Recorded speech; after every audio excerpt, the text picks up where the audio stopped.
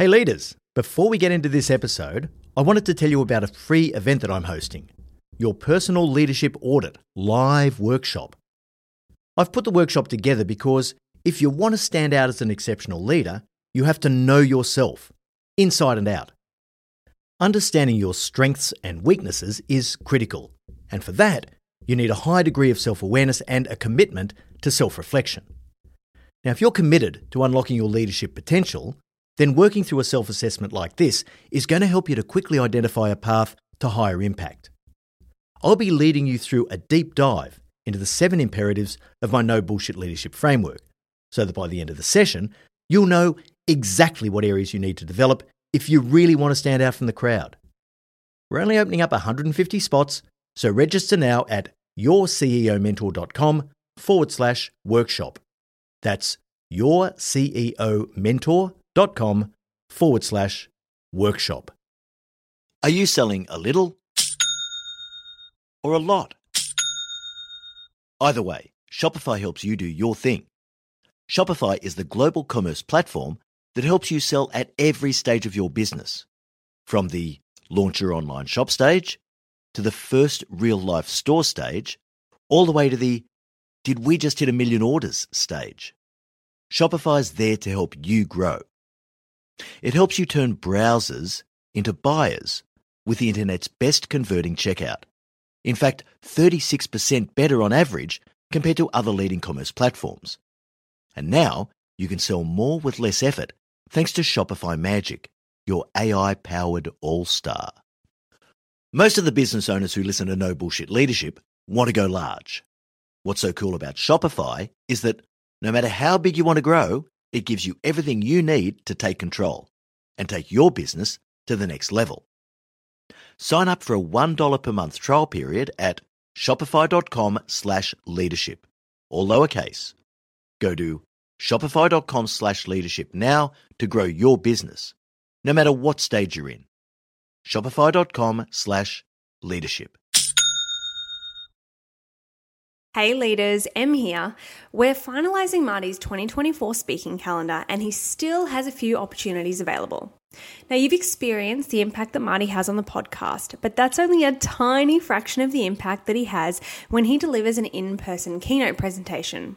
If you'd like to book Marty to speak at your organisation's event, go to martingmoore.com or send us an email at hello@martingmoore.com and we can chat about how to tailor his powerful message to your leaders to achieve real results. All right, now back to the episode. Welcome to the No Bullshit Leadership Podcast. In a world where knowledge has become a commodity, this podcast is designed to give you something more. Access to the experience of a successful CEO who has already walked the path. So join your host, Martin Moore, who will unlock and bring to life your own leadership experiences and accelerate your journey to leadership excellence. Hey there, and welcome to episode 57 of the No Bullshit Leadership Podcast. This week's episode, Challenge, Coach and Confront, the Leader's Basic Toolkit. You may have heard me talk about the hard work of leadership as the process of challenging, coaching and confronting your people. I had quite a few questions from our last Leadership Beyond the Theory cohort asking to explore this in more depth, so today we'll take a closer look at how this works. It's going to be pretty straightforward, so let's get into it.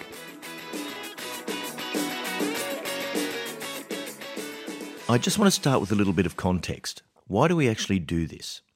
Well, challenging, coaching and confronting is essential to a constructive high-performance culture. And in fact, you can't have one without the ability to quickly and clearly set expectations for behaviour and performance with your team. Challenging, coaching and confronting allows you to do this. As with most things that rely on culture, behaviour and people, I toss this around with Danny Hovey, my talent and leadership expert. He always makes me think. And he did remind me of the SCARF model, which I hadn't actually connected this to. Now, SCARF is relatively new. It's only been around for about 10 years, and it has its foundations in neuroscience. But SCARF is an acronym that stands for Status, Control, Autonomy, Relatedness, and Fairness. The research implies that these 5 social domains activate the same threat and reward responses in our brain that we rely on for physical survival. The Challenge Coach Confront process, if done well, satisfies nearly all of these fundamental neurological requirements and therefore minimises resistance. You may have heard me say on a number of occasions that when people walk into work each day, they want to know 3 basic things. Number 1, what are your expectations of me? Number 2, how am I going against those expectations? And number 3, what does my future hold? This sounds so simple, but it absolutely fascinates me. So I test this all the time. At keynotes, I ask people for a show of hands. Who thinks that their people know these 3 basic things each day? Expectations, progress, and future. Very, very few leaders actually put their hand up. I would say probably less than 5% of any room I'm in.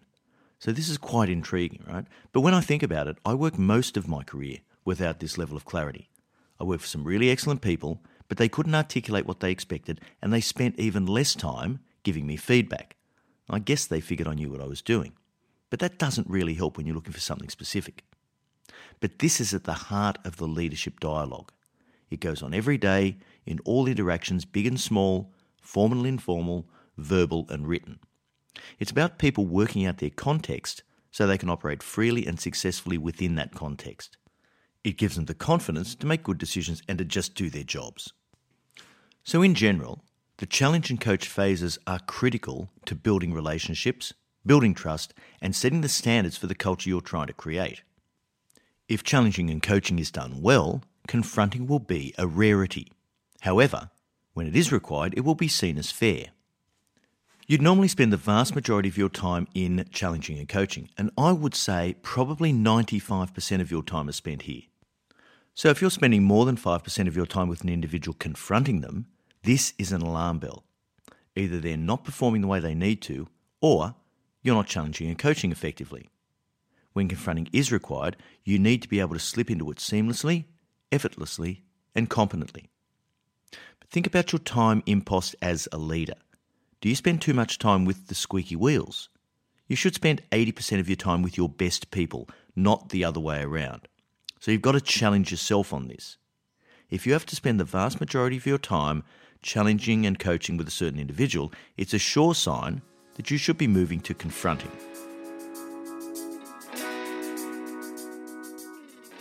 Let's break down the 3 elements of challenging, coaching and confronting and look at them one by one. So let's start with challenging. This is where expectations are set. You have the opportunity to make it very clear what's required of your people. So you start with the values, the code of conduct, performance standards, standards for behaviour, your cultural aspirations, the level of achievement you expect, and your philosophy, excellence over perfection, for example, simplicity and focus for the work program, performance management and building a high-performing team. What are your expectations of how your leaders will behave in any of those circumstances? Documents are necessary, but not sufficient. People typically don't read them in any detail. They need to be there to refer to, but you don't rely on them. This is about conversations. People work out your values not by what's written on the website, but rather the behaviour you model and what you show them as important when decisions are taken or choices are made. Challenging people is the fundamental process of setting up clearly what the standards are and making sure that people understand how to step up and meet those standards. There are plenty of checkpoints and opportunities for feedback during this process. The biggest mistake I see with challenging is that most leaders are afraid to stretch their people, to demand enough from them. It's about expecting people to be their best, not asking unreasonable things of them. But we're afraid to stretch people. What if we're too hard on them? They might not like us. If we set too challenging goals, they might not succeed. The team might miss its targets. Better to set them soft and easy. If we ask too much, we might burn people out. Or they might get disgruntled. And as we all know, happy workers are productive workers. These are all just rationalisations that we use to convince ourselves that we shouldn't take on the risks that come with setting stretch targets and asking people to outperform. But this is about more than just getting the job done. It's about personal growth, impact, and self-esteem. Now, I often say, the older I get, the less certain I am about practically everything. But here's one thing I'm pretty sure about. It's the drive of self-esteem. Now have a think about this. When have you felt the best in your life? Unstoppable, bulletproof, an absolute world beater. Well, I'm not talking about on a Saturday night after 4 pints of beer. It's when you have achieved something extremely difficult that you initially thought was out of your reach, yet you achieved it anyway. So running a marathon, childbirth, something in your work environment, I don't know. But when you can achieve something that's over and above what you thought you could, something that put real fear into you, and you do it anyway, that's where your self-esteem comes from. I found this completely addictive during my career, I got to tell you. And I would take on jobs where success was almost impossible, because that feeling of the pit in the stomach where you don't know whether or not you can do something, and then you prevail, that's what drives self-esteem. That's what drives impact, and that's what drives you to want to come back and be even better next time. Now, interestingly, most people won't do this for themselves. Even really good people need a leader who is going to push them out of their comfort zone to have those sorts of aspirations. But sometimes we worry about putting too much stress on people.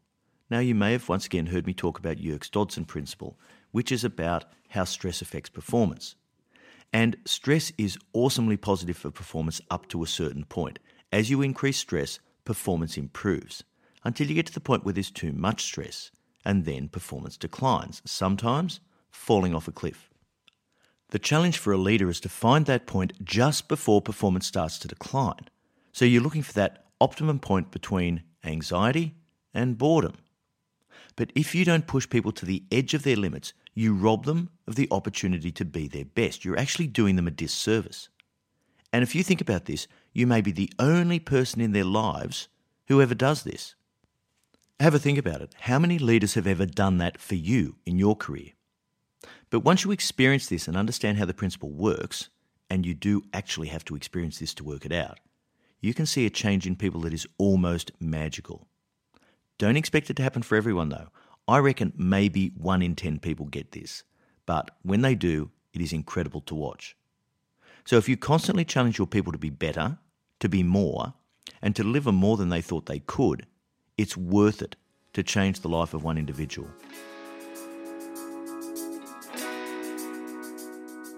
All right, let's move on to coaching.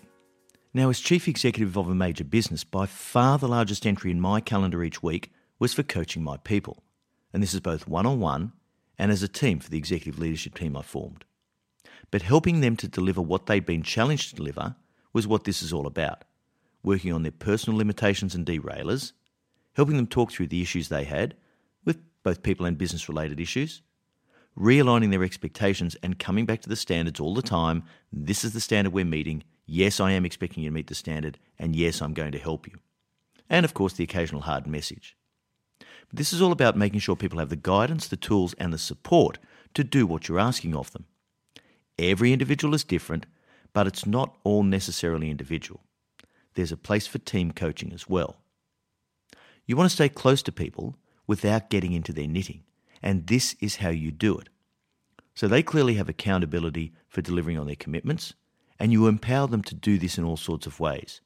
You give them clarity of objectives and priorities, you give them resources, you give them the autonomy to make decisions around the things that they're accountable for. But sometimes the coaching can be quite deep, and sometimes the messages can be quite confronting. So I'm in the process of writing my first leadership book at present, and in one of the examples I wrote this morning, I was relating a story about one of my direct reports from not too far back. As part of my coaching, and yes, he also had an external coach that the company provided for him, I had to make it clear that one of his behaviours was actually a career killer. I said to him, until you work out how to get this under control and manage it, you won't go any further in your career. It holds you back, and it holds your team back in so many ways. Now, this was an excellent person who had so much positive going for him. But as his direct manager, I was obligated to coach him on overcoming a blind spot until it was no longer a blind spot, and then, of course, until he conquered the issue. But with deep-seated behavioural issues, this can take a long time to resolve, if ever. It's also about getting the most out of your excellent people, working out how to give them the observations and insights that will help them to be even better. So you've got your people who are struggling, you've got your outstanding performers, and you've got everyone in between. You challenge and coach all of them. Now, with challenging and coaching, you have to stay close enough to your people to know when to intervene. But then, of course, don't micromanage. And this can be quite subtle. So people need autonomy to operate, but with your expert guidance to ensure that they have the scaffolding around them required to operate safely and successfully. Hey guys, I just wanted to cut in super quickly and say that if you haven't yet subscribed, reviewed, or rated our podcast, and you haven't told all your friends and colleagues that this is the best leadership podcast in the world, please take 1 minute out of your day and do it. The only way we can help more leaders like you is if they know about us. So if you're getting any value out of the podcast whatsoever, please forward this episode to someone right now. Yes, right now. And then go to your favorite podcast player, subscribe, and leave a rating. You guys are the best. All right, back to the episode. Let's finish off by looking at the confront phase. When people are unresponsive to challenging and coaching, confronting is essential. But this is the tough bit. This is where you have to give difficult feedback, where you have to lay down consequences. And these situations are absolutely by their nature adversarial and laden with conflict. You may have heard me say before, though, if people trust and respect you, there is nothing you can't say to them. So if you've challenged and put the coaching in place, and you've done this effectively, then people will respect you for what you're telling them, and they will see it as being fair. But it does have to be fair and just. You do challenging coaching well, and it almost certainly will be. But people should be under no illusion as to what is required, both in terms of behaviour and performance. If you haven't done challenging and coaching well, or in some cases I've seen not at all, then confronting will be seen as unfair and it'll have all sorts of negative impacts on your business and culture. Moving into the confront phase heralds a power shift from influencing to controlling. You go from using your referent power to using your coercive power. Now, if you haven't listened to episode 5, Using Power Wisely, it's worth going back and reviewing that because I talk about the 5 types of power that are available to us as leaders. And it's valid to use every one of those types of power in certain circumstances. And in the confront phase, it's valid to use coercive power. Sometimes the threat of consequences is the only thing that really gets someone's attention and forces them to make a choice, up or out. As Al Capone was famously quoted for saying, "You can get a lot further with a kind word and a gun than you can with a kind word alone." But people need to know, in no uncertain terms, that they are risking consequences, whatever they are based on the severity of their situation. So maybe they'll be overlooked for promotion, maybe they'll be moved to a more junior role, or maybe in the worst cases, they'll be exited from the organisation. Confronting is all about making sure that we apply the consequences that we say we're going to. Otherwise, in the challenging phase, it's all just empty words. So bringing this all together, you can't competently deploy challenge, coach, and confront unless you have a few things in your leadership repertoire. You need a strong belief in the tenet of respect before popularity. Otherwise, you're not going to push yourself to do the hard things you need to do as a leader and have those conversations. You need a burning desire to put your people and the team ahead of yourself. You need a belief in people's accountability for making their own choices about behaviour and performance. And you really need a belief in the infinite value to every individual of affording them the opportunity to bring out their very best. And as I said before, I've seen this truly change people's lives, not just their career trajectory. As a leader, you need both the skill and the will to interact with people in the most difficult and challenging of circumstances. All right, so that brings us to the end of episode 57. Thanks so much for joining us, and remember, at Your CEO Mentor, our purpose is to improve the quality of leaders globally. So please share this with your network, as this is how we reach even more leaders and improve the world of work. I look forward to next week's episode, where we'll unpick a few more listener questions with a Q&A episode. Until then, I know you'll take every opportunity you can to be a no-bullshit leader.